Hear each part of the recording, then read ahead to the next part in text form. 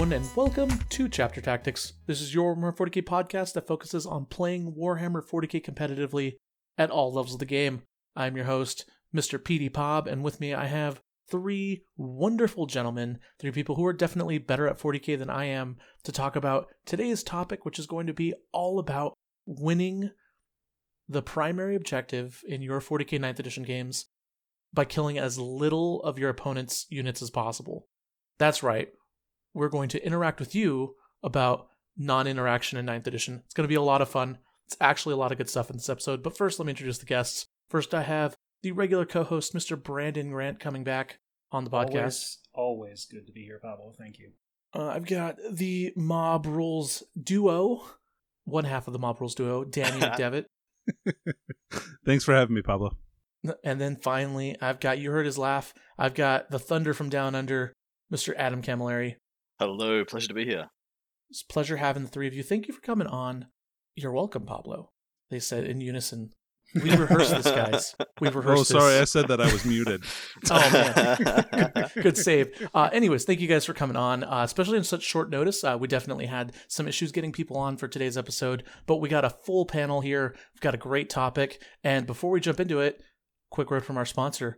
This episode is brought to you by Frontline Gaming and specifically the Atlantic City Open. The Atlantic City Open is going to be opening registration on March 29th, Monday, 2021. Of course, this March is coming up on 1 week from the recording of this episode, so 6 days from when you're listening to it. Absolutely recommend getting the tickets. It's going to sell out very fast. I'm so excited for this event. The venue is massive. It's a great venue.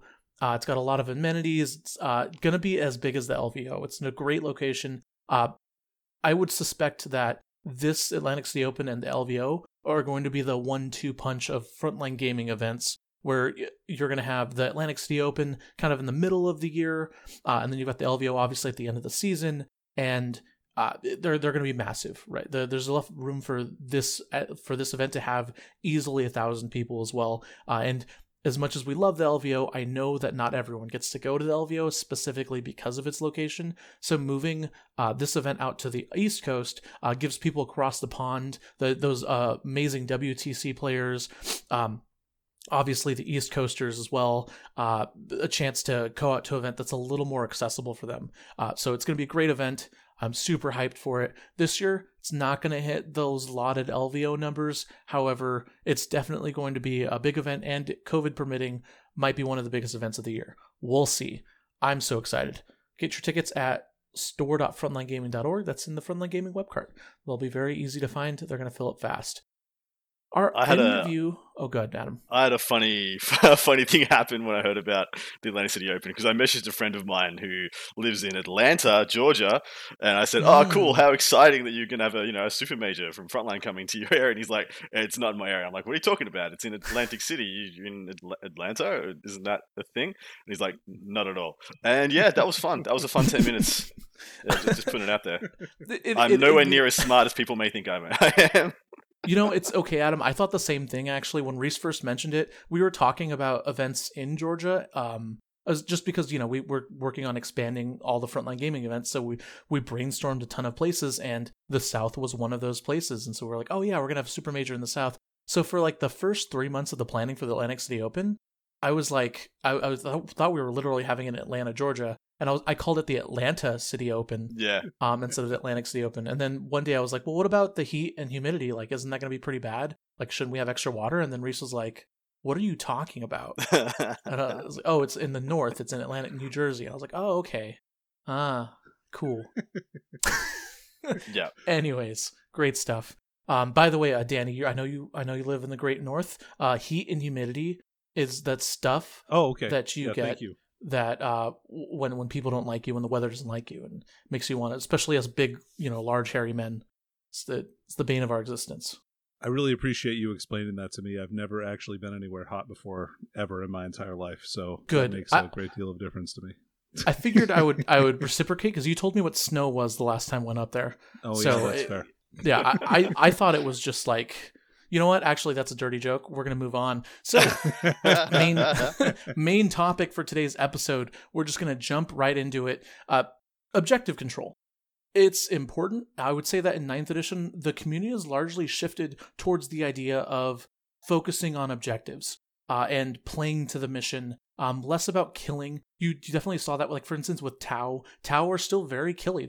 I know that they did get nerfed, but they still have the capacity to shoot an army off the board. The problem is that they really don't play to the mission very well, and that's what we're going to talk about today. We're going to talk about that phenomenon of playing to the mission and armies that specialize in this mission. Before we do that, I do want to share a quick anecdote from when I played a very similar army in 7th edition that was hated by everyone who I told about it, including a lot of people of the podcast, and that was the Fabled Warp Company. So if you're a longtime listener, ta-da, the Warp Company is back. For a quick recap, for those of you who didn't play in 7th edition, the Warp Company was a Space Marine battle company with Eldar allies. Essentially what it was the Space Marine battle company allowed you to take free transports for every unit you had in your battle company, your Space Marine battle company. So it usually averaged to about 8 to 10 free transports. Usually rhinos, because they were just very useful because you had to buy the upgrades still. So and drop pods were immobile, so Razorbacks were kind of not as well taken because heavy bolters weren't that big of a deal. Mine was a mix of heavy bolters, Razorbacks, and rhinos. Rhinos for holding 10 troops or for 10 models, Razorbacks for a little bit more twin heavy bolter DACA. And on top of that, so you had about 70 to 80 Marine bodies with 8 to 10 transports. My list specifically had 8 Razorbacks, 2 rhinos, 80 Marines, and then 30 Warp Spiders. Warp Spiders are Eldar. In 7th edition, they were awful. I'm just not going to go into too much detail. They were hyper-mobile, deep striking menaces, and they could kill largely every infantry choice in the game. They couldn't hurt vehicles at all. So what ended up happening was I would play these games where, because all of my shooting was literally strength 4 from bolters, strength 5 from heavy bolters, or strength 6 from the Warp Spiders, I couldn't hurt vehicles at all, or characters. If you were T5 or higher, my army was not going to kill you. I had to roll 5s and 6s, and you had to fail saves because I didn't have any real rending or AP values or anything. So the way the army worked was, because the battle company gave all of the Space Marines objectives secured, and tank shocking was a thing, I wouldn't actually kill my opponent's models, especially other battle companies, right? Because I couldn't kill their transports. And so what ended up happening was I would play this weird cagey chess match where there were times or games where I'd literally just skip my shooting phase because I was running out of time because I was moving so many models over. My opponent would be like, okay, your shooting phase. I'm like, actually, I'm just going to skip that, and I'm just going to go straight to charging to move more models and to hit and run to just get into position because I'm losing out on time. So the point of that army was a concept that I really enjoyed, which was flipping the idea of how to play 40k on its head. In this case, it wasn't a killy army. It didn't have psychic powers. The shooting wasn't exactly the most necessary thing, and it was playing as uninteractive and cerebral as possible. Didn't win all my games. However, I would say that it was probably my most successful army to date. I scored some of my best records playing 40k with that army. It was a very good army. Anyways, long story short, some important things to note is that in that edition, when you bought a transport for a unit that had objective secured, that transport got objective secured as well. Yes. So it was essentially was the entire army could hold objectives over other people. And Yes. so a lot of the time what you would do is what happens a lot in this edition, the only firepower you would use would be used to kill other people's OBSEC, and you would ignore literally everything else. If you Yes. didn't have OBSEC, didn't matter. Like, you didn't care about it. Didn't care if it was like Yeah. a 2,000 point Death Star. The reason that army worked is, critically, you would definitely be close to getting tabled by the end of the game, but by the time your opponent was able to actually remove enough models to start scoring, time's up, game's over, I've won on objectives. So if we're talking about designing a list for 9th, I'd say if you're trying to win games consistently, you're trying to plan an army style that, even if someone is playing your hard counter, when they show up, your last few models or last few points are just enough to score you enough points to win. So focusing on an army that, even if you're losing models and you're not able to retaliate because you're being countered, you're still able to score effectively despite that drawback. Yeah, that is a great transition, Brandon. So let's go ahead and talk about armies. First army factions that we're seeing in 9th edition that are kind of adopting this style of play. And then after that, let's talk about army lists specifically, or units and styles of units that you can run if you want to run this. And just to emphasize, this is a really good style of play if you have a hard time with luck, with accepting luck based results. If you have a hard time, if you're the kind of player who like makes really crazy silly moves and you want to get better, these kind of armies will tighten up your game because you're focused on movement and tangible strategies that you can control.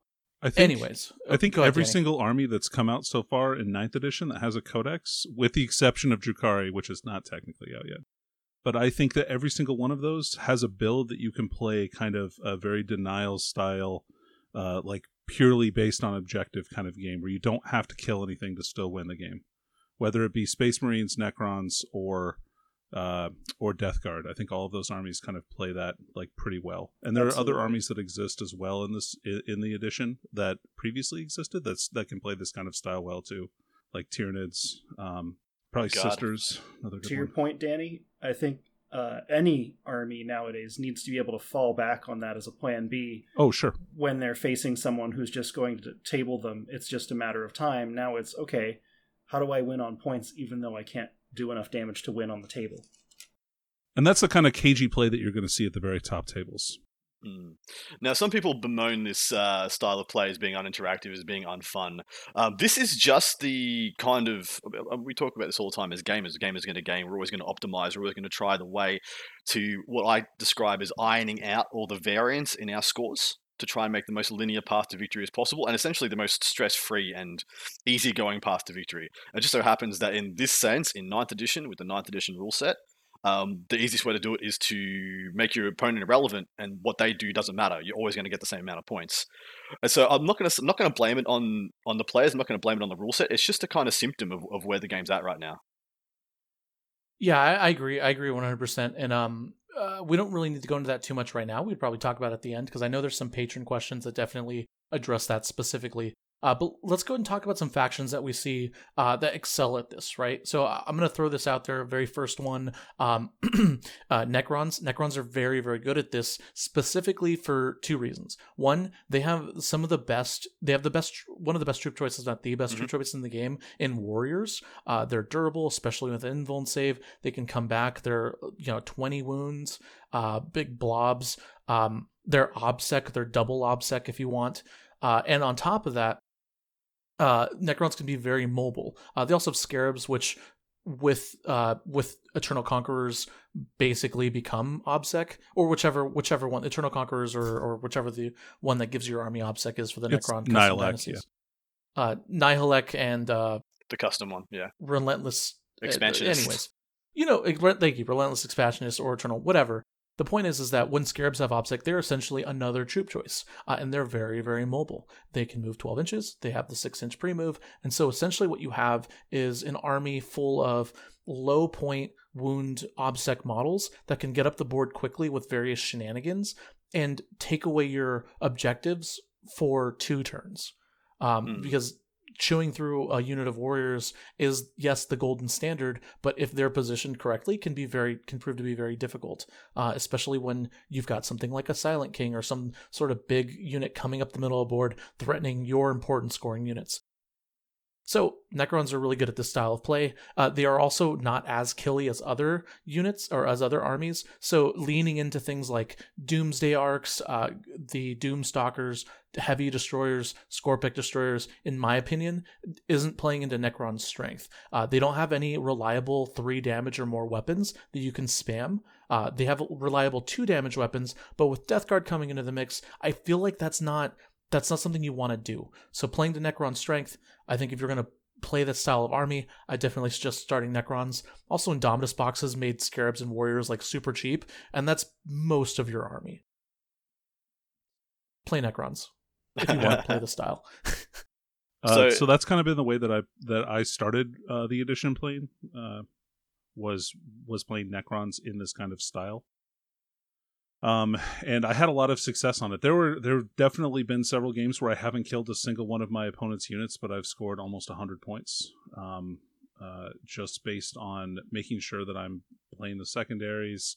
I like to take secondaries that don't rely on like my opponent's army, or what they're doing. And again, like we talked about a little bit earlier, like what it concentrates on what I can do and the things that I can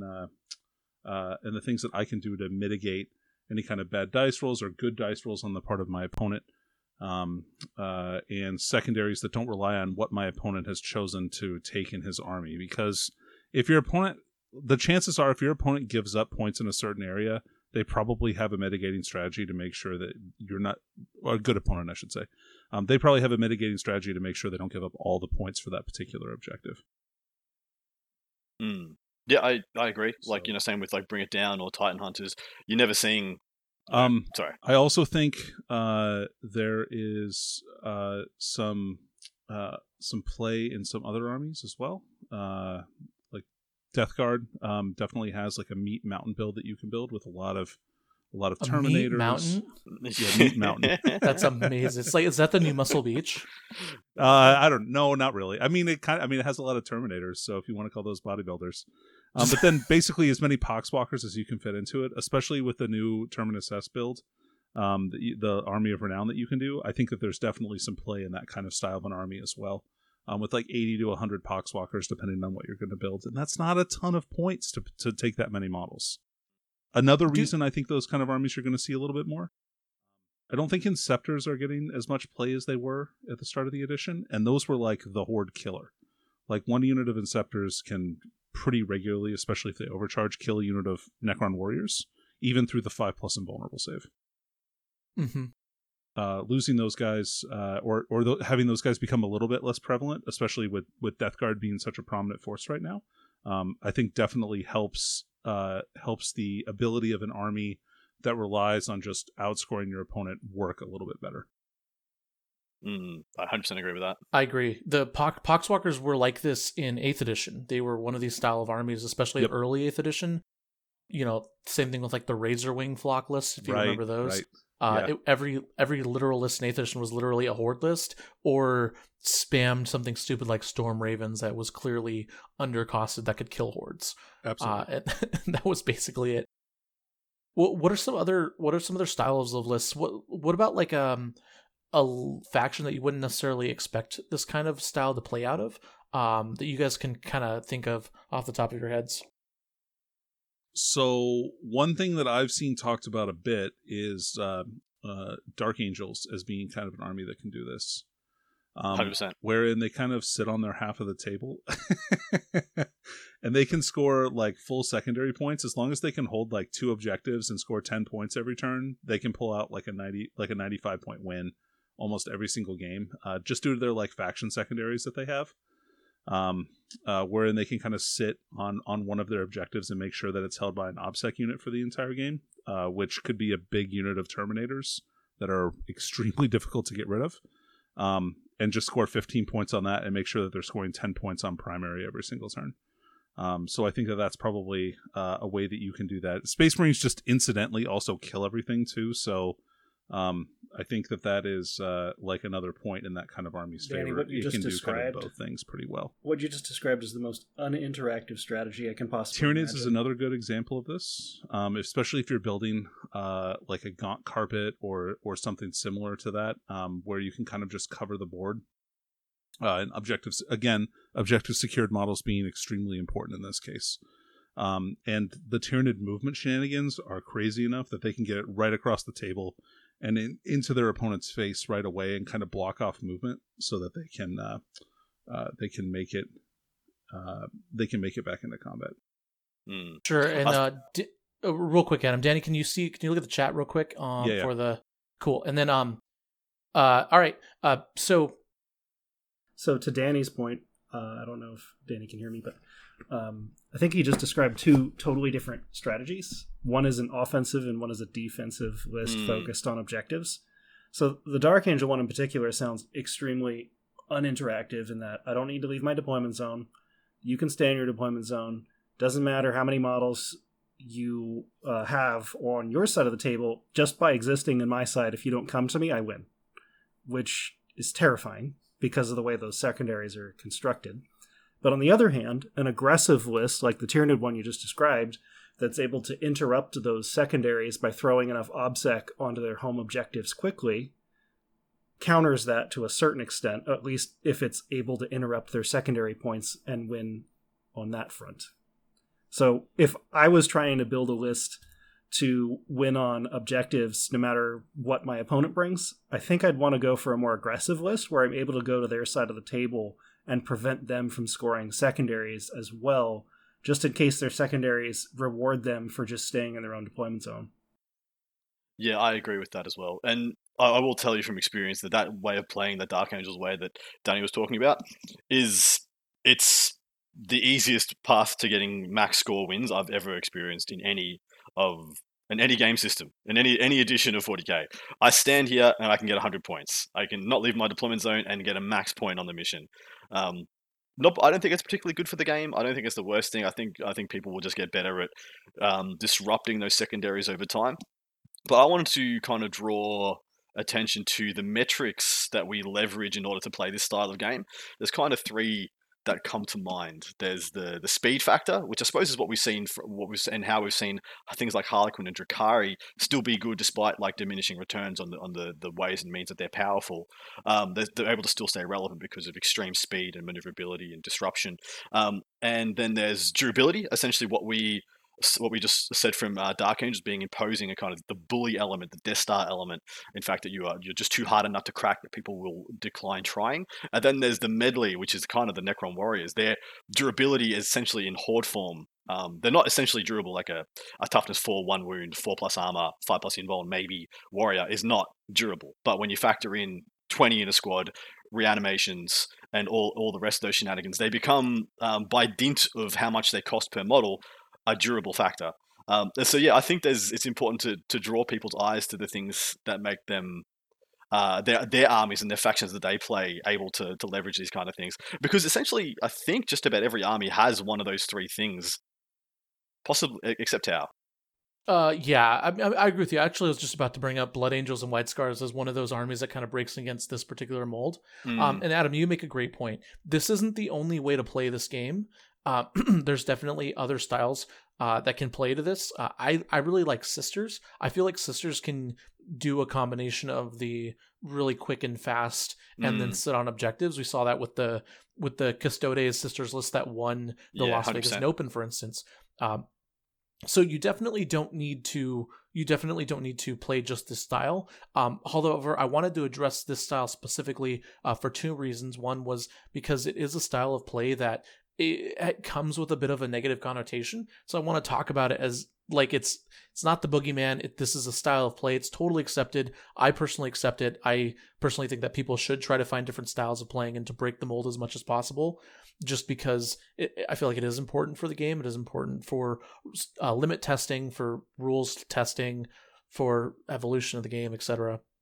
But also, I totally agree. Because it's a style of play that people enjoy. If you don't like shooting, if you don't like the idea of dice ruling you, or if you don't like the idea of having your army tabled by these hyper offensive lists, this is a great style of play for you. Also, if you're anyways, yes, I mentioned that a little bit earlier too. But we're going to go ahead and move on to the next subject right now. All right, Panda, edit this part out. Danny, Adam, Brandon, can you guys hear me? I can hear you, no problems. No problem. Yeah. Danny, can you hear Brandon and Adam? I can. Okay, so they're loading up for you. Yeah. Oh, perfect. Okay, great, perfect. Oh, Danny, you're so fine, you blow my head, Danny. Ooh. Wow. Okay, let's go ahead and talk about what makes these armies specifically so good. We've thrown out a couple buzzwords like zoning, objective control, winning the primary, although that's not really a buzzword. But anyways, these are things that these armies specialize in. So what do they mean? So the first thing that, for instance, my Necron army or my Warp Company did, and it's a style of play that I really like, is zoning or zone control. And that's all that is basically when you have large portions of your army either threatening or standing on and controlling specific key parts of the board. And it can be anything. Sometimes you need to control a specific ruin, but not just that ruin, but also a specific side of that ruin. So I saw I think Colin Sherman play a game on a stream once where his opponent didn't extend his Space Marines far enough, and Colin was able to get to his Vanguard veterans to a wall on a corner of the ruin because his opponent didn't quite threaten that area or push him out of that, and he was able to charge from behind the wall and really hurt his opponent. And I think that was one of the main things that caused him to win the game. So identifying what zones are most successful for your army. So if you're a Dark Angels player, what zones get you 10 points every primary objective are important. And then you have to find ways to control those zones. In 7th edition, you had tank shocking, which is obviously no longer an option. However, Brandon, Adam, and Danny, what are some other ways an army can control a zone other than just standing there? What are some like fancy ways you use to control zones? One straightforward way of controlling a zone might be, let's say I have a 55-point unit of guardsmen holding an objective, and they're OBSEC. If my opponent has to throw a 200-point unit onto that objective to get rid of the guardsmen and take it, but I have a 150-point unit next to the objective behind the guardsmen that will easily wipe their unit away, then I've come 150 points ahead, and they've, taken the objective for a turn. So in the long run, I'm probably going to be ahead in table control after that exchange. So you can set up waves of screens or waves of threat where if your opponent has to commit with something expensive to get through to either an objective or to some unit that you think is important, you have a response that counters their counter. So you have these waves of threat. Like you could have something in strategic reserve so that if they commit an expensive unit to a flank, you come in from that flank and delete it. Or you could have a unit in a transport, and if they move into the center of your army and kill the transport in combat, you can emergency disembark and charge them with that unit, so you still win. Whatever it is, you have these layers and layers of threat that they have to peel back in order to get to either your objectives or your important units, so that initially, whatever you're losing, you're winning that trade, so you're winning that war of attrition. I had somebody coin that as puzzle building. Ooh, I like that. Yeah, I had someone coin that to me as like, hey, I'm going to build a puzzle on this objective, as in you got to unwrap like 3 different layers of my puzzle in order to take it from me. I kind of like that because that's exactly how I was imagining it. So that was years ago somebody said that to me. It just popped back into my head from Brandon's words. Puzzle but yeah, maybe building. that's the puzzle building, yeah. I hear a lot of people refer to that as like trading or trading up, but I like puzzle building better than that. That's a better word. All right. Yeah, and it's essentially, if you look at a lot of streams, it's essentially what a lot of 9th edition games revolve around already. Because there are less units, and the objectives are they're not player placed, so you don't have these weird ones that are isolated in the corner of the board anymore that you're never going to get to. Essentially, every objective is centered around the middle of the board in some capacity, and so you can break down every mission into kind of like quadrants or zones where you're able to hold 2 objectives, and then that's pretty much all you have to worry about. You have more resources or I guess you have less area to control, also because the board is smaller too, so you have a little bit more options to kind of devote resources to very specific things and build these puzzles. 8th edition wasn't like that, or player placed objectives were not like that. I think of specifically the Scouring with player placed objectives in 7th edition, where there were 6 objectives and you had to place all of them, and it spread the board out really thin.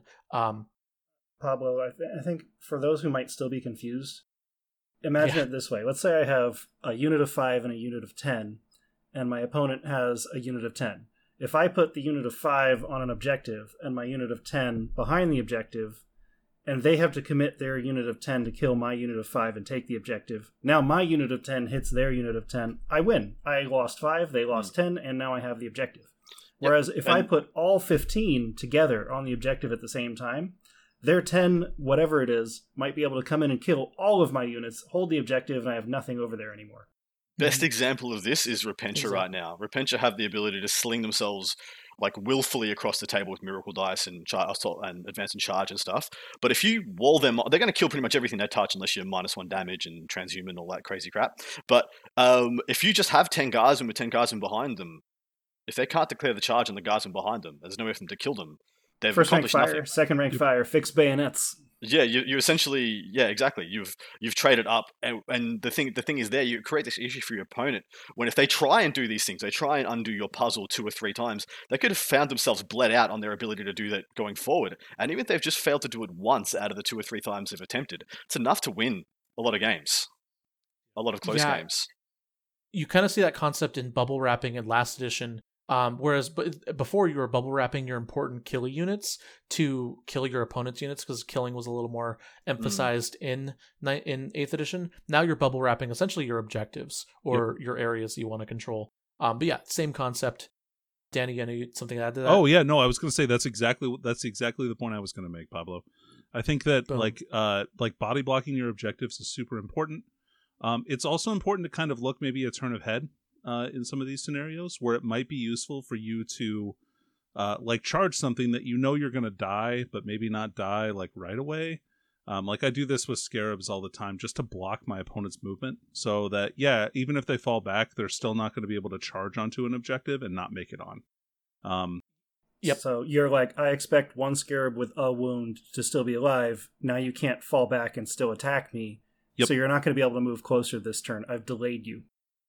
Yeah, I still remember a game I played against Brandon Grant. The one time I thought I had a chance at beating Brandon Grant in a game of 40k, I was running Knights and he was running his Guardsmen. I think he was running his Castellan list. It was like super, butt kicker, top tier, gonna win the LVO Castellan list.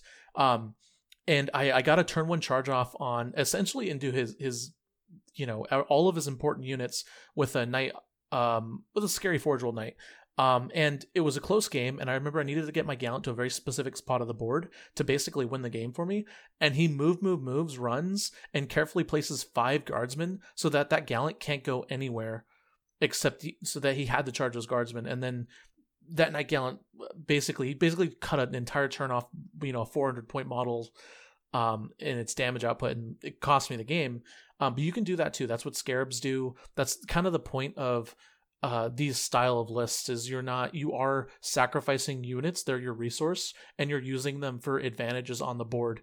Sometimes it could be scoring an objective for 5 points, which is actually what we're going to move on to next.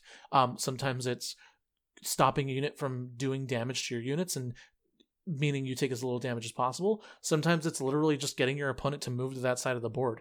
I know I've seen some really good players do this where they try and lure their opponent away from a specific spot and then use a hypermobile unit or a deep striking unit to kind of push another side of the board, and then all of a sudden your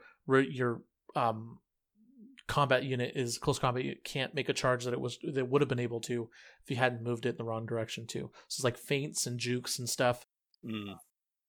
So I want to talk about primary objectives now. So this is kind of the root of why this style of play is a thing that people are moving towards. So in your opinions, and anyone can take this, what about the primary objectives make it so important to score points as opposed to focusing on killing secondary objectives? And what do you think about like turn order, using like the first turn theory? Should you go first or should you go second? Which has an advantage? Just kind of like talk about the general flow of the game and how you should theoretically map out your primary objective scoring.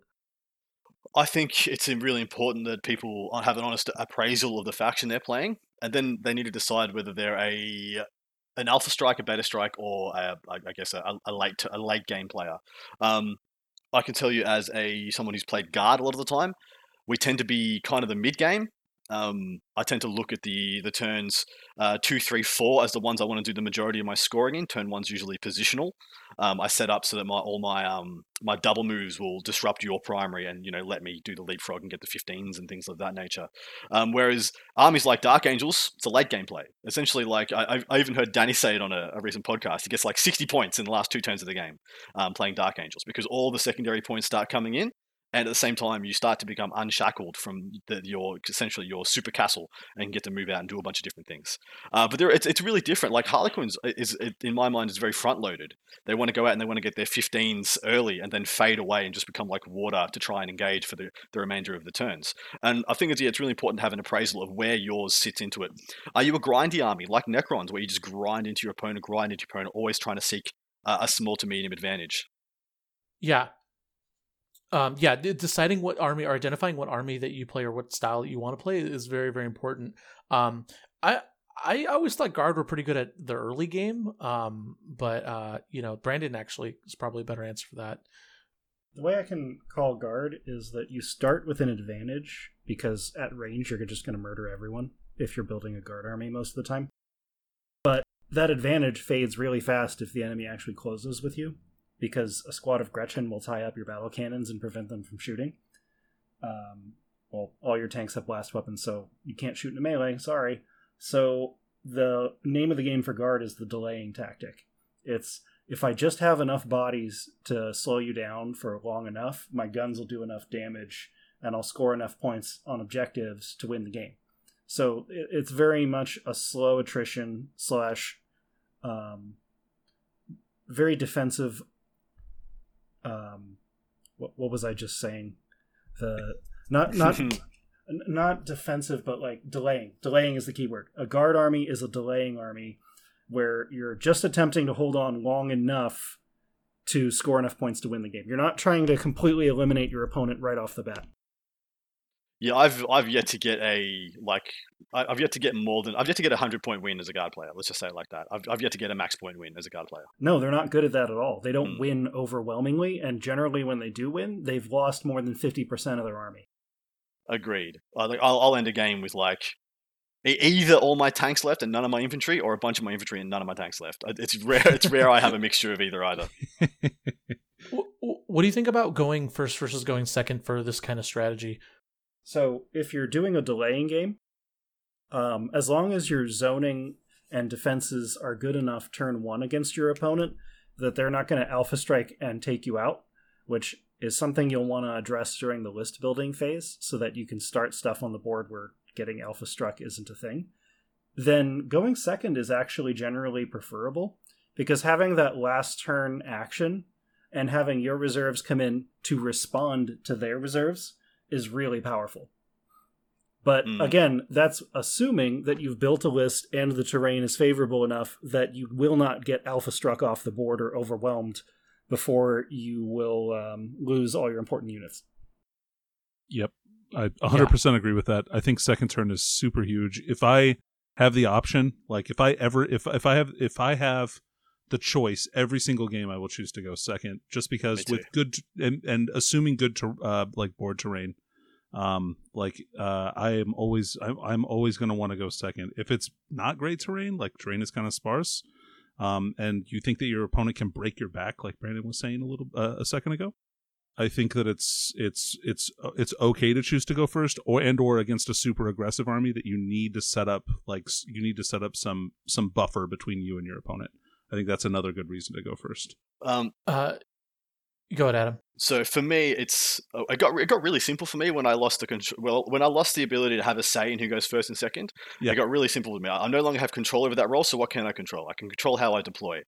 If I deploy to go first, that can bite me in the ass. If I deploy to go second, that technically can't bite me in the ass. Like, I can't lose resources by deploying to go second. I can lose resources by deploying to go first. Hence, I can lose the game by deploying to go first and not going first.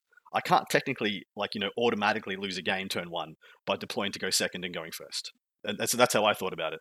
Yeah, I agree 100%. The edition is also moving, or the meta specifically, not necessarily the objectives and the missions, but the meta is also moving into kind of this meta where you don't really want to go first. There isn't like fragile unit, hyper lethal units that you need to kill before they shoot. They just don't exist anymore. You don't see things like that. You also don't necessarily want to move up on your opponent quickly because you're running into all these like bully units, 10-man Terminators, getting them extra charge moves. You get things like the Silent King. You give Blood Angels a little more space to get behind you or to charge, to beta strike you and charge you. It's just moving up the board and getting that early, or taking the early initiative, or I guess giving your opponent the initiative, as Brandon would say, just doesn't feel as strong. Before, in previous editions, you would get an advantage. You would be able to kill more than your opponent, which might be like a knockout punch that can keep them out of the game. Pablo, I think there are exceptions. So earlier, I think it was Danny who described the Tyranid list that was board control style. I think something like that where you can just cover the board very quickly by launching people with the Swarm Lord or Warp Time with these double move abilities, where if your opponent's reliant on reserves and is trying to play a more defensive game, you can just be like, well, here's 200 bodies that are fearless, deal with it. And if they weren't prepared for that many bodies, or they were trying to play more defensively, you can just zone them out of the board for most of the game. So being able to go first and deny them the ability to even leave their deployment zone with that playstyle can be very powerful. Yeah, but I feel like a good player is just gonna like deploy everything. Like if I had like Blood Angels, for instance, and this hypermobile reserve charging out a reserve army, and I saw something like 200 fearless gaunts at me, and Gene Stealers, I would just start everything on the board because they're going to come to you anyways. Correct. That would be the correct decision in that case. Yeah. If they're going to swarm the board, do not start stuff that's important in reserve because they will make you come in your deployment zone and inch away from your home edge. But there are going to be games where I'm sure there's games where Danny has just zoned people off the board because they thought maybe they could get to the Swarm Lord turn 2 or something and then realized, oh crap, I can only deploy in my deployment zone. Yeah, that does happen. I'm not going to confirm or deny that. The other thing, Adam talked about this with the last turn. Going last is huge. Being able to get those final primary objectives and scoring them, especially with fast OBSEC units that are going to last the whole game, are important. That's why you see things like the not even just OBSEC. You just said two key words: fast and scoring with OBSEC. Yes. If you don't have either of those, or you're missing one of them, going second and having last turn is actually much less effective. Yes. Yep. Yeah. If you have an army that's just chills on the board, you might not necessarily. You maybe going first might be better. But you won't be able to take full advantage of that final turn. So yes. There's been plenty of games of the Guard where I'll have 3 infantrymen here, a company commander, 5 infantry over there, and they all move onto objectives on the last turn. That's huge. Even though I have nothing left, the models I do have left are able to get on objectives and score me points. So if you can build an army where the last few pieces you still have alive are able to score you those final points, or at the very least deny your opponent from getting points, that can be enormous. Mm-hmm. I have a question for all three of you guys. In the armies that you're building, or armies that you would suggest to be built by people who ask you, what percentage of your army should have OBSEC? Ooh, that's a good question. I would say, so just looking at the armies, a lot of the people and kind of the style that people are building, they're either going heavy on OBSEC or they're just eschewing OBSEC altogether. It's not something that... It depends. Yes. So, for example, if you're building a list like that Tyranid list that we mentioned as an archetype where you're going to swarm the board, you're going to take over the board, you're going to push your opponent back into their deployment zone, and it's not as much about killing, it's about control. OBSEC is a necessity. You want as much of it as you can get. Yes. Because you're not going to be able to kill things, but you'll at least be able to deny your opponent objectives because you have bodies. If you didn't have OBSEC, that list wouldn't work because your opponent would be like, well, I have an OBSEC model you can't kill, so I win. Whereas, I agree 100%. If you're doing a more defensive list, you might only need 2 or 3 units with OBSEC, like maybe a battalion, because those units are going to be in the back, they're going to be protected, and they're not going to be thrown into the teeth of the enemy and lost early in the game unless your opponent is pushing very deep into your army, and at that point you have other problems. Yep, no, that's a good answer. I think, my stupid Dark Angels list that just is so stupid has 3 OBSEC units, and you're not going to kill any of them, So it's okay for me to only have 3 because they're not going to die. Well, that's another way of doing it. Is I have 3, but they're not ever going to be removed unless you commit 1,000 points of stuff that I can then respond to. Yeah, and if they do get removed, I've probably lost, and it doesn't matter anyway. It's funny that Danny. you say this too, Adam. Like that really made me kind of a little bit introspective, and I've realized that in the army, the 2 armies that I've been playing the most lately, my army is 100% OBSEC or can be. Like nice. Just with Rites of War, or I'm just playing Necrons, and my whole army is OBSEC anyway. So interesting. Yeah, I hadn't thought about that before. Yeah, crazy. Yeah, I agree with both Brandon and Adam about that for sure. If you're for this specific style of zone control, non-interaction style of gameplay, you're either going to want all OBSEC because you need throwaway bodies, or you're going to want durability over OBSEC, and like Dark Angels, for instance, where you don't need OBSEC because you're not moving, you're not going anywhere. I will say there's one more exception, and that is specifically AdMech, although I'm sure there's another faction that does this really well too.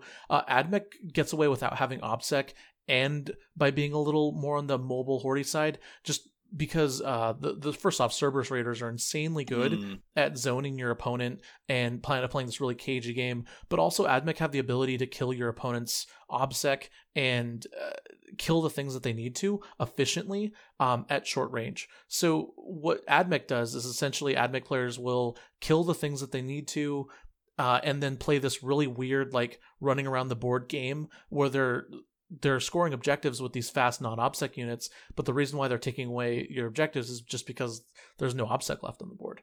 So that is another style. It's a little bit more balanced. But yeah, there's a ton of different ways to play with your OBSEC. I think you hit it, Pablo. There's a lot of factors there. I don't want to coin too many sayings today, but there's a saying that I got taught when I was a kid doing like outdoorsy scout stuff, and it was, if you can't tie knots, tie lots. And I'm of the opinion, this is the saying that I coined with my mates, if you can't have like the hotness, the good best unit, if you can't have hots, have lots. If you can't have an amazing source of OBSEC in your army, like Deathwing Terminators, have lots of OBSEC, so it doesn't matter. E.g., what Dark Eldar has been doing. If you can't take amazing good sources of OBSEC, just have tons of it. Adam, was this given to you as dating advice? Yes. Originally? Yes, it was. Yes. No. But yeah, if you can't have the hotness, have lots of it. Everything counts in large amounts. I like that. Playing the odds, huh? Bam. Go ahead, Danny.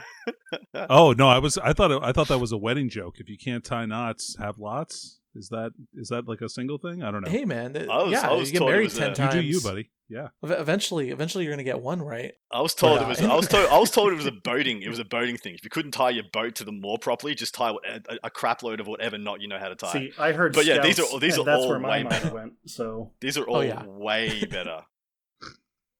All right.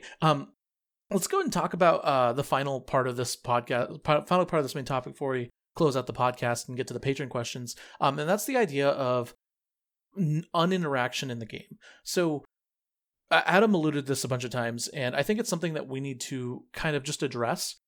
So first, another quick PDPob anecdote. When I started playing Warhammer Underworlds, there was a list I made it was orcs. So it was the Iron Jaws, which are known as being this brutal, like in your face aggressive faction, but they had some cards that let them scored that rewarded you for playing defensively. And so what I quickly realized was I could build this orc list, this orc deck, and put these defensive cards in my deck, and my opponent would expect me to move up on them turn 1. And so my opponent would play defensively, and then because there's limited rounds, there's only 3 turns or 3 rounds in Underworlds. When my opponent realized, oh crap, he's scoring defensively, I have to get in his face, essentially cost them 1 turn of movement, and I was able to take advantage of that. And I would literally win games where my orcs would move maybe 2 squares each, and I would just win the game, this low-scoring game. My opponent would be mad because I just refused to play the game with them, and I refused to fight them. And Underworlds wasn't like that. It really, really made people upset. And I think they fixed that because when I was playing it, one of the people from GW who were watching me play, they were like, "That's not really what we intended the direction this game to go." But good on you for coming up with that. The point of that story is that when you find something that people are not doing, or something that breaks the mold, for instance, if everyone's bringing really hyper mobile aggressive armies, and you just don't want to compete with them with their lethality, and you just want to put a bunch of bodies out and dare them to kill your whole army before you win the game by skipping every single one of your shooting phases, do it, especially if it's a meta call. So try not to think about what the spirit of a game is in a competitive setting. Because if we all did that, then we would all have 10 tactical marines with a plasma pistol sergeant, an las cannon, and a melt-a-gun, and we would be good old praising days, you the mean? Emperor, and yeah, it's just so So I think what if you're you see a saying, list- Pablo, is if I'm a game designer, I don't want to design the game to be played like your orcs were. But if I'm a player, it's totally fair to figure out the most reliable way to win games and play that way. Yeah. Also, I think I mean game design theory as a whole nother topic. But I think that if you're a game designer, I think you should focus on just creating like a tight rule set, and then like your players they're not going to play the way you want them to play 99.9% of the time. Like I think every single game designer has a story where they're like, oh yeah, that wasn't what I intended, and now there's this part of the game that's just like completely warped from their vision that they had in their heads. So like Adam said, I think, or Danny, someone said this: gamers are going to game. Mm-hmm.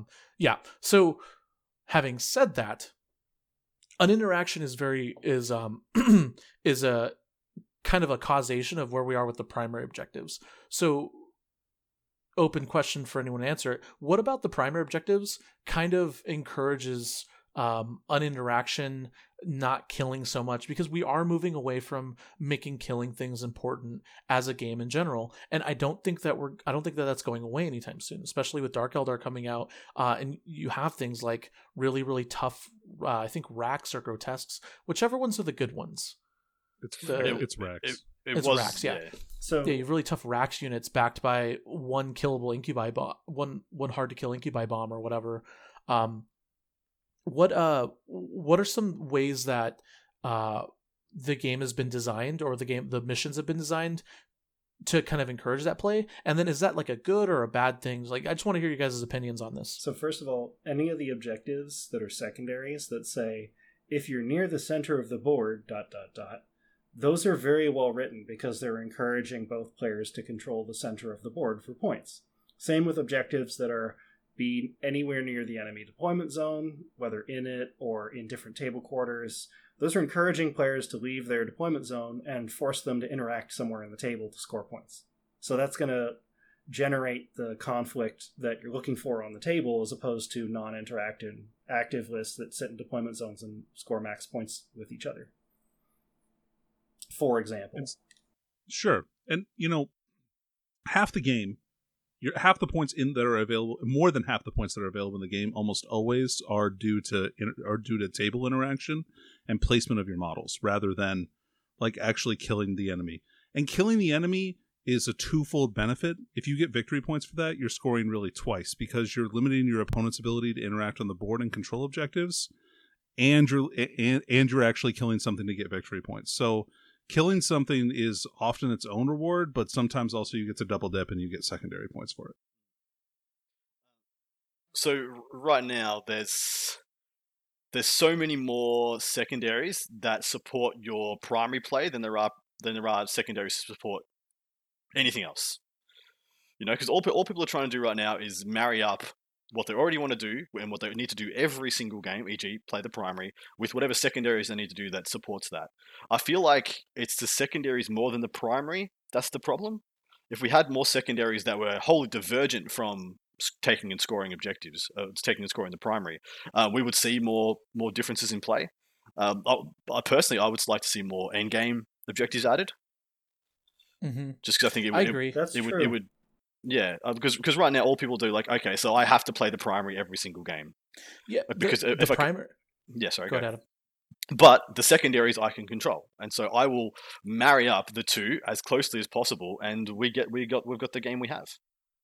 Go ahead, Danny, and then I have a thought. Oh no, I'm good. You're good, Pete. So basically, I agree with you. I feel like the primary objectives are a little too predictable. As I was planning out my Necron list with my buddy, we were literally just mapping out the first 3 turns against every single army. And I was like, okay, if I do this, and this, and my opponent brings this, and this, unless they get really lucky and kill all my Scarabs and Warriors, I'm scoring 30 points. Yeah. Guaranteed. Yeah. And it's that kind of predictability that's leading to this kind of formulaic play style. I think we should bring back at least a couple kill more primaries. So every primary objective basically feels the same. The secondaries, I think, are in a pretty good spot. I actually really, really enjoy where the secondaries are. The problem is that because the primary is so predictable, you just ignore the secondaries that don't line up with your primary game plan. Mm-hmm. You just ignore them completely. Yeah. So I think if you mixed it up, if you did like half of the primary objectives were hold more progressive, and then the other half were kill more progressive, or even end game scoring. Yeah, or even kill more endgame scoring. Although that needs to be the cool thing is that GW set the precedent that they aren't afraid to change the primary or any of the missions. So you could theoretically, you don't have to make missions linear or symmetrical. For instance, you don't need to award the same amount of points for killing a unit as you would for holding more objectives than your opponent. Yeah. Thus making it more valuable or less valuable to kill more units than your opponent, but still adding at least some value to being able to kill your opponent's models, which means, like, because the argument against kill more missions is that it discourages people from playing MSU and from playing specific styles of armies and from bringing specific units. Yeah, that's kind of the point, right? Is it's at a disadvantage to those lists. However, if you don't weigh it as much, so for instance, if instead of just a straight I killed more than you, it's I had to kill 3 more than you for 2 points and then 1 more than you for 1 point, you're still giving those lists a disadvantage, but it's not overwhelming. It's not you killed more than me this turn, I am definitely out of the game. It's just, it's less of a disadvantage. So and I don't know what the right values are. I'm just throwing those random numbers out there. So go ahead, Danny. So for me, sorry, you go, Danny. Oh, I was going to say, I just really disagree with that in general. I think that the secondaries are really bad right now. I think there's only a few secondaries that are good that get taken. Correct. I think that we really need there really needs to be a concerted effort to rebalance the main secondaries in the book. And from a game design perspective, be very careful with the Codex ones, because it's very easy to make a faction unbalanced if they get one that's better than the Codex ones. All right, Panda, can you please edit out what Danny said and then edit in a scene from the Netflix show Narcos where someone is agreeing with Pablo Escobar? And Danny's on the money with this one, though. Like, he is, yeah. Getting secondaries that are reasonably well balanced, that people have a variety that they take and might actually change up depending on what mission they're playing or who their opponent is, would be far more interesting than I built an army where I take the same 3 secondaries every game because I always score them. Yes. I don't know. I have two solutions, because right now I've been thinking long and hard about this, and no, that isn't more wedding advice. But the issues I see right now is so that they're on a good formula where you can only take 1 pick from each section, each column. They could literally just consolidate all that you don't have to do anything to score these points ones into 1 column. So you only get 1 choice of engage or scramblers or dom or all these things. They're all in 1 column. Bada bing, bada boom. Great solution. As in, instead of going from having 2 or 3 of these things you can score by being non-interactive, you have 1 really good one, and then you have to make some hard choices on the other 2 picks. And the other one... Oh, go ahead, sorry. The other one I really want to see happen, and I want to see this happen so much, 1 secondary not from the GT pack. Not 2. I shouldn't be able to take Oath and Stubborn Defiance as a Dark Angels player. Yeah. That's absurd. Yeah. Totally. I agree with that. I would like to, would definitely shelve this for now. What do you all think? Multiple things. Do you think that this style of play with the more objective focused, less killing focused armies coming into the meta, do you like that style of play? Do you dislike that style of play? Also, listeners, what do you think about the secondaries where they are now? Do you think that adding more secondaries is the right call, or do you think switching the primary objective missions up a little bit is the right call? Love to hear your feedback. Love for all of you to have a respectful discussion in the comment section down below, with the exception of the YouTube comment section, because of course you're the YouTube comment section. And I'm joking, by the way. The YouTube commenters on the podcast are actually largely very, very sweet. Yeah, you really don't have to be respectful. Not on YouTube. They will not be chained. Joking aside. Yeah. Joking aside, thank you for listening, and I'm curious to hear what your questions are.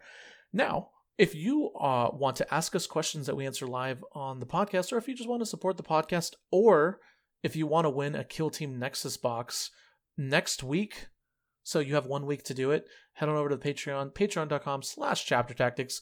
For $5 a month, you get access to our Facebook page, our Discord group.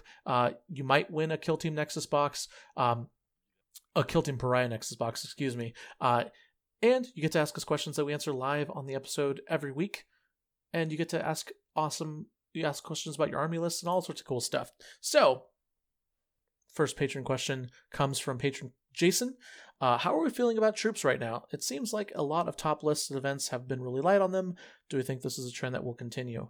I believe we answered this. We touched on this a little bit in the podcast. Does anyone want to expand on that? I think we've lost Adam. Ooh, we lost Adam. Well, Adam couldn't handle it long and hard. It was too long, too hard for him. Go ahead, Danny. I think people are just using I think people are often using troops just to fulfill requirements for detachments. I don't know that except for, well, there's some builds where you're going to see a lot of troops. Like Necrons are probably going to take quite a few troops unless they're building like triple Satan or something like that. I don't know. I guess we'll see how things shape up as more army books come out, or codexes. I'm sorry, and it'll be interesting to see if people's design choices kind of change a little bit. There's so many instances where you can give objective secured to non-troops units now. It kind of makes like the intrinsic obsec that they get a little bit less valuable.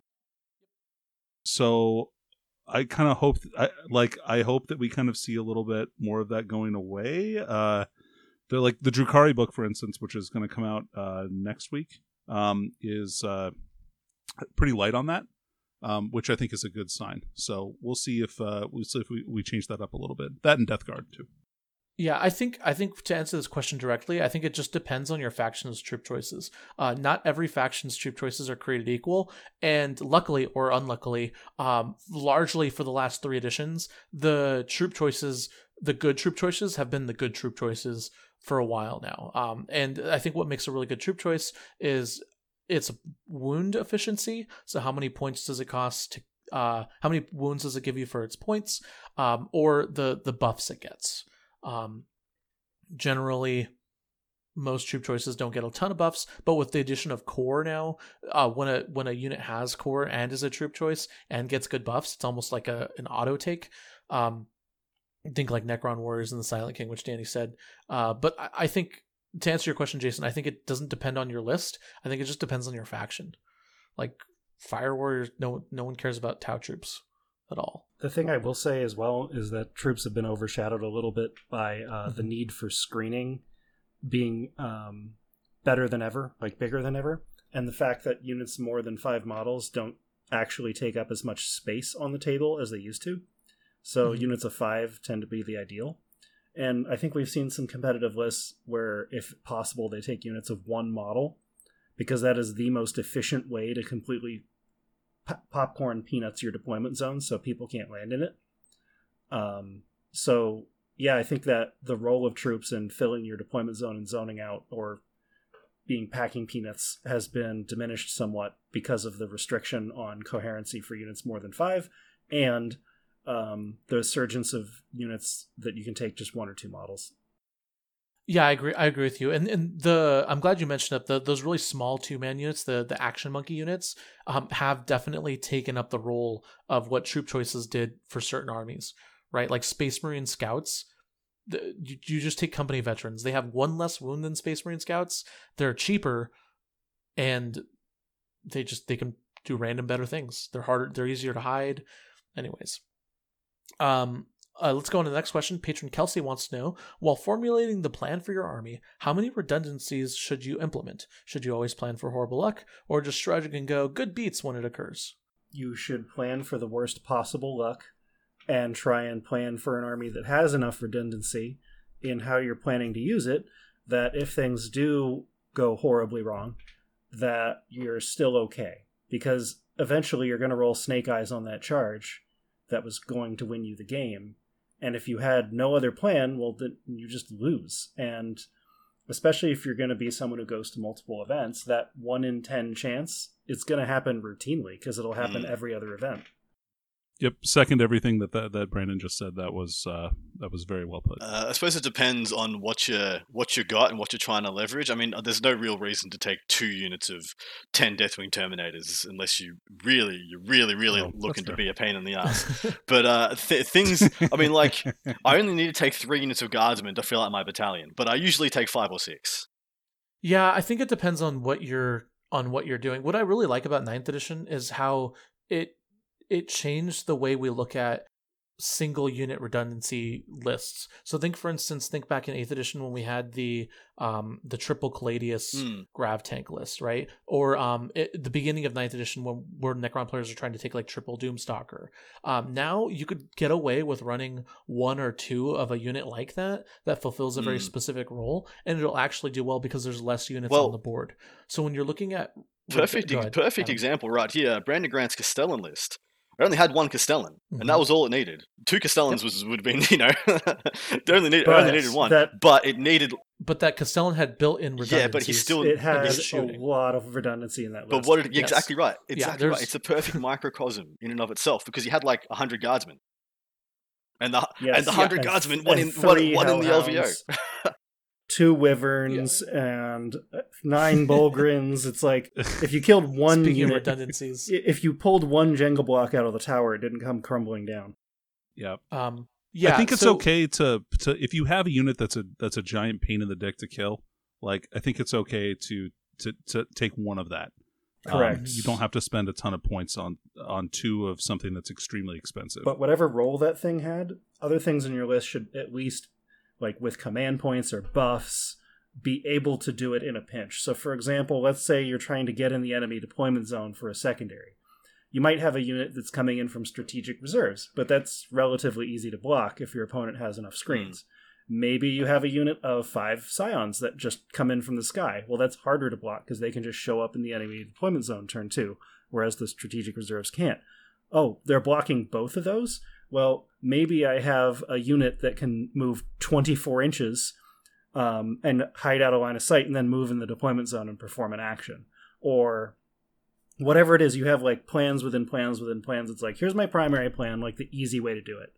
Then there's the medium way. And then there's the hard way. Like everything else has failed. This is my plan for how I'm going to do it.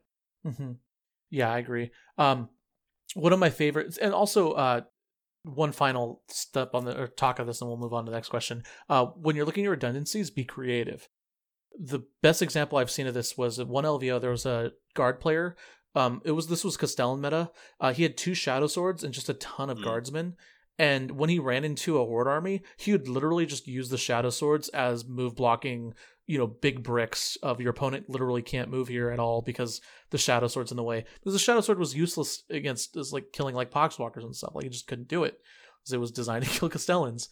And so his redundancy was literally like, I'm going to take up as much board as possible with these shadow swords and essentially cut 1/8 of the map off the board and then play a smaller board and try and win that way. That's a perfect example, Pablo. I love it. Yeah.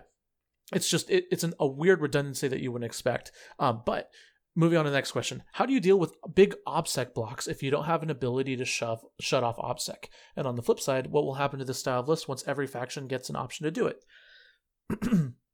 Also, he said to support the podcast. And this is coming from Patron Robert. I think you, Pablo, discussed this earlier with move blocking. Mm-hmm. Where if it's an OBSEC block, it's usually tough and not particularly fast.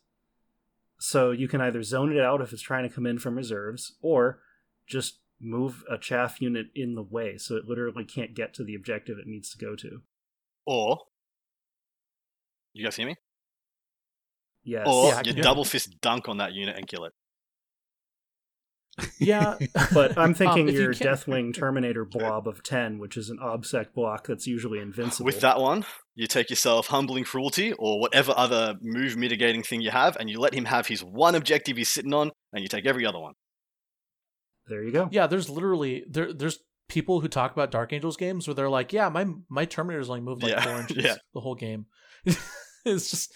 it worked for them. But yeah, I agree with both of those. I think one other thing you can do, which Brandon alluded to, was getting a really fast unit and just charging them. I was playing a game against a demon player earlier in the edition, and basically he had the ton of Nurglings, and I was like, oh, I had scout bikes, and I was like, I can't kill anything, but these 2 scout bikes can charge like 3 units of Nurglings. And then no one's leaving that area of the board for the rest of the game because those Nurglings aren't going to kill the Scout Bikes, and the Scout Bikes aren't going to kill all those Nurglings. So that's another great way to deal with them too. Is just the Cerberus Raiders for Admech do this phenomenally well, and that's just keep your opponent's OBSEC units where they are. Don't let them charge them. Don't let them move up. They're going to have generally, especially in combat, generally have a hard time killing things in close combat.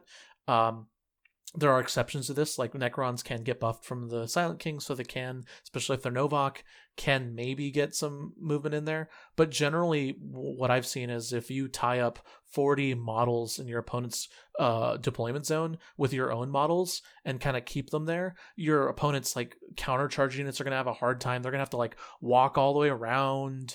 They're going to have to hope that you kill models so that they can remove models. So they're like Smash Captain can go in there and make a charge off, and it gets really silly. In chess, you actually call this making space, or not making space for yourself. But yeah, that's another good way to deal with them.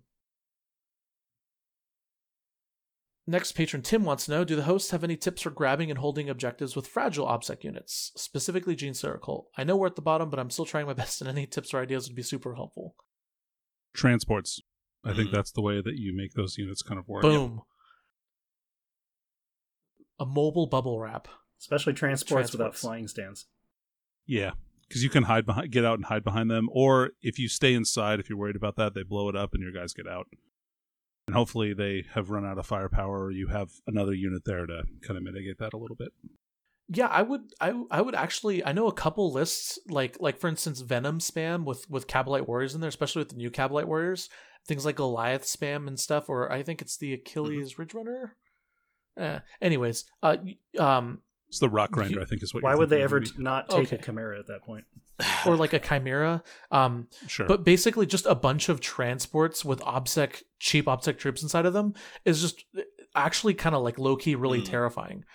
It's just like for instance, if you have like 10 Terminators, you'll be able to kill a transport when you charge them, any transport you touch, but then the troops just get out and score, and maybe the transport scored before that as well, and all of a sudden you've spent 2 turns just letting your opponent score and zoning you from this very particular spot. I think more people should be bringing transport. So speaking specifically for GSC, GSC have they have such great access to Fearless that I really like seeing people put, 8 guys from a squad on an objective and then 2 guys out of line of sight, and doing that 2 or 3 times on an objective. So like you've got 8 guys from 3 squads on objectives and 2 guys from each squad out of line of sight, and you got like a Patriarch or a Magos or a Primus, someone to give them Fearless, or however ways they get Fearless. And yeah, they kill. Let's say they kill. It's very hard to kill that many dudes without, if you're holding some angles, you're trying to have a lot of mitigating factors in the lines of sight and things. It's very hard to get 5 or 6 Hurricane Bolters worth of shooting that you need. 10 Intercessors doesn't kill these guys. Not even with shooting and charging doesn't kill these guys. You'll still hold that objective over them in a lot of ways. And then, if they do kill them all, the last 2 guys run out and complete the problem again. They've still got exactly the same problem. What you want to do is make them have to kill every single one of the guys. I agree. At least I think that's the best you can do with, unfortunately, what you've got at the moment. Danny, do you have any other questions? Or do you have an answer for that? Anything to that? No, other than I think like Adam said, and kind of touching on that, redundancy is super important when you have weak units like that to make sure you can hold objectives. All right. Patron Tim wants to know, did Pablo's technical difficulties from last week end when he turned off or turned on the computer? So for those of you last week, Chapter Tactics wasn't here last week. Essentially what's going on is I dropped a lot of money on a very fancy streaming / gaming rig. I do plan on doing streaming with games and stuff eventually.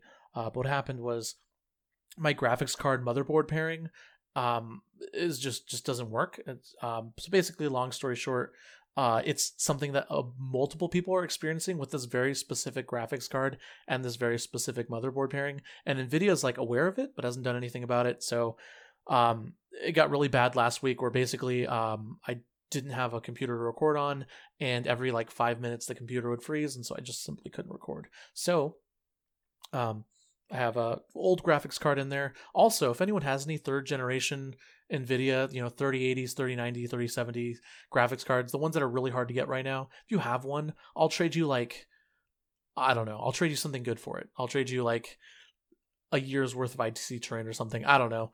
But gonna just throw that out there to the podcast verse. If you want to help PD Pop out with a graphics card, a fancy graphics card, I am in the market. If not, I'm definitely going to keep trolling eBay. All right. Next patron comes from patron Joe. I have a general question about this. Do you think that this playstyle is good for the game, as you can have armies which just ignore huge chunks of gameplay and even ignore your opponent? I'm just curious to hear what you think, as I had a guy last week complain about it in a local game store. All right. I think it's good for the game personally, but I've already answered that question. What do you guys think? I think we did answer this question, actually. Especially Danny. Did we all answer it, though? I guess that's fair. Yeah, we did basically answer this question. I was kind of neutral about it, but we said that non-interactivity is a feels-badsies situation. So it's absolutely how you should play, given the opportunity, but it's not healthy in the long run for the state of the game, because it's going to be a turn-off to players who can't figure out how to deal with it. Yeah, I agree with that. I think it's fine to have, but I don't think it should be like the primary way to win the game, and I don't think in the long term I think it's really bad for the game too. So as long as there's some diversity, right? Yes. Like, yeah, I think that's what I'm happy. I'm more than happy for people to play negative, stale kinds of styles of 40k. Hell, I'm doing it right now. I just don't think I should be able to get 100 points doing it. I shouldn't be able to get 100 points. Yeah, I agree. It should be like capped at like 80 or something. I agree. Yeah, just imagine if the Castellan meta was, instead of the Castellan meta, it was everyone running lists like this. It would be awful. It'd be even worse than the Castellan meta was. So, but yeah. Next question from patron Brett. Based off of Dark Eldar and assuming Sisters of Admech are next, which 2 or 3 armies are next? Oh, okay. I don't know which 2 or 3 armies are next, but I think he's asking which 2 or 3 armies do you want to come next for the Codex releases. I really want to see Guard. Guards were the first one of the first codexes coming into 8th edition, and I think they're the oldest codex. Grey Knight's still older, I think. Grey Knights and Guard definitely need, because the 8th edition was Space Marines and then Chaos Space Marines. Yeah. And then for sure Grey Knights need an update.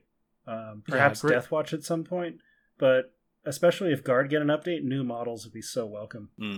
Well, did Deathwatch get an update? They got a Dex. I would just like to see all the Xenos come out. Town needs a complete fundamental rewrite. Orc needs a little bit of a rebalance. And plus, Orcs are getting new models, so you can assume there's going to be some fairly chunkable additions to that codex as well. I would like to see every single Xenos codex come out before another Imperial codex, and that is as a guard and Dark Angels player. Craft Worlds definitely really needs a rewrite super badly. And I also would really like to see a Chaos Space Marine Codex come out, because they also need 2 wounds super bad. Yes. Good point, man.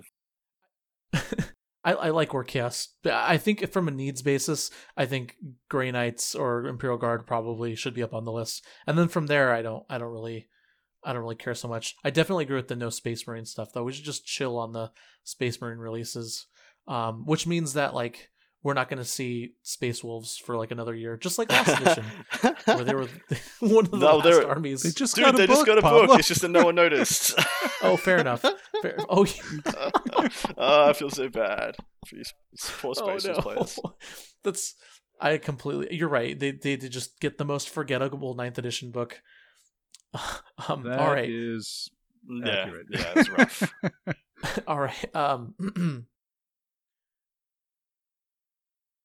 Patron Nick wants to know, what makes an army best suited for winning without killing? Is it cheap? We already talked about this. That was literally the whole episode. Secondary. Just basically just winning the primaries. That's you just need to be able to win the primaries in one way or another. And then finally, last question. This is a bit of follow-up from an earlier question. Do you think this is the best way to play 40k that GW has developed so far? Do the hosts prefer a general meta with more killing, or is it just one more way to play? So basically, quick snapshot of the meta in the game. Where do you think the game's at right now? Do you think it's better or worse than it was when it started, and versus the end of 8th edition?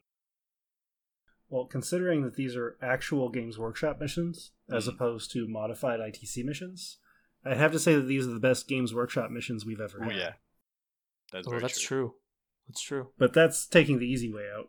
I'm personally not a fan of one unanimous way to play the game. I'm somebody who loves variety. I did like to be able to go to ETC style missions, ITC style missions, rulebook style, like straight rulebook missions. I like that in my environment. I don't think it's stale right now. I don't think the missions are there any real big issues with the missions getting boring right now. They are getting a little bit plottable, but they'll start getting boring in 6 months from now if we're actually able to play the damn game. But with GDub updating, I don't have many fears for them getting truly stale. So actually, I'm quite happy with them. Yeah, I think the game is in probably one of the best balanced places that it's been in a while. And I really like that there's parity between events now. Like, and I get Adam's point, right? Like, it is fun to go to different places and play different missions, but I also like to be able to directly compare events. That's true. And have That's true. like some standard, and I see that both ways for sure. But like that's the other side of that discussion, right? Yeah, I'm super happy with where the game is at, and I would like, as far as like a difference between killy and like non-killy, I really like that style. That's kind of the way I've always played the game, so it's good for me. The game is so deadly, right? Like, I don't think we need to make it more killy. Maybe more rewarding for being killy, I guess, is as a common complaint that I see or hear. I agree with you, Danny. I think that the game and the parity in the game, especially between factions, is the best it's been. I think maybe even better when more people get their codexes. Maybe even better than we got right before Space Marine was released in the middle of 8th edition. That was I think the golden age of 8th edition when we were every faction had like a legitimate contender, and then Space Marines came out and completely ruined everything. But for one shining summer, we had a really great game from a faction balance point, and I think we're at that now. They set the tone for the Necron Codex super early, basically saying like, look, we're going to give this long forgotten faction a lot of love, and I think they so far have still done a good job of keeping it relevant. It so far hasn't been affected by the Death Guard curse or the like non-Space Marine faction that got forgotten about at the beginning of the release at the beginning of the edition. I would really like to give props to GW, because so far, with the exception of I guess Space Wolves, they haven't stuck the landing once. Every codex has been well-rounded, interesting, and thematic. And I don't think you've been able to look back in any other edition of the game and been able to tick those boxes at all three of those boxes at the same time. Like the Necron army, the Necron one is a perfect one by you. It's tick thematic, tick fun to play, tick deep, tick competitive. All four at the same time. Same for the Space Marines, and I'm hoping the same for Dark Eldar as well. Yeah, I know we're gonna lose at least 5 Space Wolves players. I'm sorry, guys. I'm sorry. But let's be honest. GW gets one Space Marine Codex wrong every single edition, no matter what. Last year it was Dark Angels. The year before that it was Blood Angels in 7th edition. The year before that was actually Space Marines, vanilla Space Marines in 6th edition. They were awful. They were trash. Grey Knights also have been, scattered in there. There's never been an edition where every single Space Marine Codex has been good. Now, granted, Space Wolves haven't had an edition yet where they were the king top, I guess, except for the Long Fang spam. 5th edition was the last time they actually crushed. Yeah, 5th edition was very Space Wolf heavy. It's been a while, but the one Space Marine Codex is going to get shafted, and I think the rest of the 40k community will agree with me in saying that we would rather have every Xenos Codex be amazing and balanced if it means that one Space Marine style Codex is not. Well, Blood Angels was amazing last edition. Dark Angels this edition. Next edition, the Wolves are in the line, man. Makes it the next in queue. We'll see. Blood Angels are amazing this edition too. But they're not top of the pile. But yeah, no, they're not. But yeah, we'll say one final thing. I am really concerned about the Warzone books and the Warzone Kharadron. They did a good job of balancing it. The problem is that when you do this kind of stuff, you get flashbacks back to like when Magnus the Red first got released in the what was that abomination? The Space Wolves versus Chaos. Wrath of Magnus. Yeah, the Wrath of Magnus, where you had, anyways, they have released formations too. GW has released some questionable supplements that have really hurt the health of the game from a competitive standpoint, and 8th edition largely moved away from that. The Psychic Awakening books were actually very good, and very well done. So I'm hoping that they continue the trend with the Warzone books. I just, every time GW releases a supplement and it's for match play, I'm going to tense up a little, because it's like you never know if you're going to get like a crazy thing or if it's going to be standard and balanced. So we'll see. But I am hopeful. All right. That is it, everyone. That was the end of the Patreon questions. We had a long list this time. Once again, head on over to patreon.com/chaptertactics if you want to ask us questions. Thank you so much, Brandon, Danny, and Adam for coming on. Danny, if they loved hearing you talk about tactics and they love the sound of your voice, where can they find more from you? Well, in that extremely unlikely scenario, you can find me. You can find me on the Mob Rules podcast. We release a new episode every other week. We also do codex reviews and things like that on YouTube. You can find us wherever medium good podcasts can be found, like iTunes, Podbean, all that kind of stuff. Or on YouTube under Mob Rules. Yeah, absolutely. Adam, where can they find you? So they can find me on Art of War Down Under, which is the best place to get me, on our Patreon group, where you can sign up to our Patreon or sign up to purchase my podcast on the artofwar40k.com. Or otherwise, stay tuned on the Patreon or like us on Facebook to get up to date with all our Part 1 releases as they are rolled out. Yeah, absolutely. And by the way, get on the Art of War Down Under, the Patreon group. The Art of War Down Under, I think, is one of my favorite podcasts. I think it's a really great podcast. But there's a lot of good stuff if you're a competitive player who also wants to generalize. So if you're less like focused on learning about one specific list, but more focused on like why this codex is good or something like that, Adam does a really great job breaking those down. And then finally. Oh, no problem, man. Finally, Brandon, Grant, do you have any plugs you want to plug away? Not at this time, other than join us next week on Chapter Tactics, I hope. Ooh, does that mean that we're going to talk about guards next week? We'll figure that out offline. Okay, we'll figure that out offline. All right. Thank you so much for listening. You are all, of course, the best listeners in the world. Don't forget to like, subscribe, all that good stuff. It helps us out. And as always, have a good one.